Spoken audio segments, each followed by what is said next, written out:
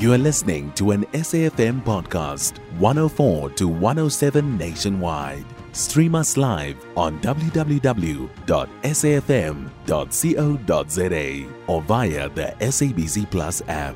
SABC News, independent and impartial. City of Johannesburg says it is in the process of reclaiming hijacked and non-compliant buildings in the Johannesburg inner city.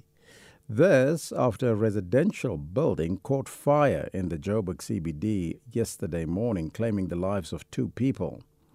The 2-story building had been partitioned by shacks.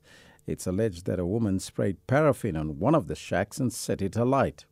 We now speak to Siyabonga Mahlangu, the General Secretary of Inner City Federation, a civil society group. A very good morning to you and welcome. Morning. How are you? Very well, Mr. Mahlangu. Firstly, what is your reaction to this incident that happened where 2 people died in this fire? My reaction, I'm feeling painful because I've been working with that group for a very long time. We started to secure that home for a very long time. So what happened yesterday, it broke my heart. Yeah. Now, you were at the scene yesterday. Several buildings have caught fire in the city of Johannesburg over the recent years. Are you perhaps concerned that this is a growing trend? And what do you think is at the heart of this problem? I think the problem that happened yesterday is caused by the failure of the city of Johannesburg to do their job, because if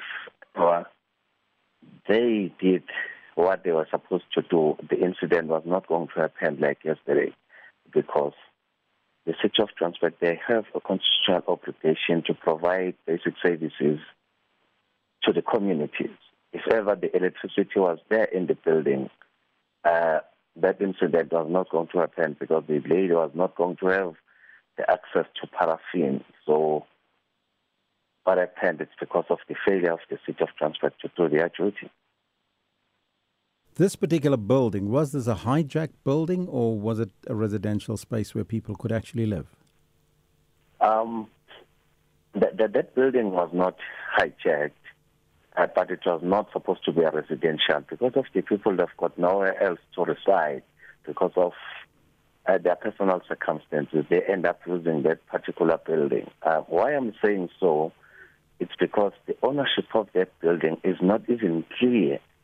We went to court in 2022 with the person who was claiming that he is the owner of the property, but he failed to prove to court that he is the owner of the property. So last year, non-governmental organizations were blamed by the city of Johannesburg for the disastrous fire in the city centre that left over 70 people dead, for the role that these organizations play in their fight against evictions by the city of people who occupy unsafe buildings. How do you respond to that? We're also part of those organizations that were blamed. To us, it's that the city was trying to protect themselves because they failed to provide the services to the people. They failed to provide even the houses to the people. They end up putting them in the shacks and the tents. So by blaming other people, they were trying to protect themselves. As the Inner City Federation, we backed our government to come and work with us in collaboration to make sure that the spaces that people are residing at, they are upgraded, they are protected, they are safe. We even communicated with the city in this platform of 702. It was 2017 when we started discussing such issues with our local government, but no positive response was given to us.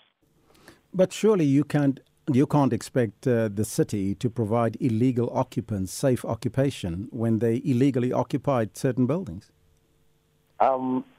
In terms of law, regardless of lawlessness of that particular person in the property, but that person has to be in a safe space.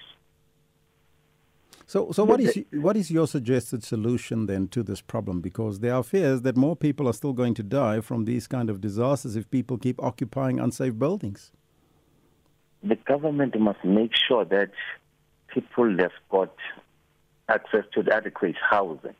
And then also our local government has to create the low-cost housing that covers the people that ends from 0 to 3,500, because they made their investigation and they found out that the most people that are living within the city is the people that are earning 0 to 3,500. But to their own policies, they're saying that they're only covering a person that earns more than 3,500 upwards. Siyabonga Mahlangu, I thank you so much for your time, sir. The General Secretary of Inner City Federation, a civil society group, on the line.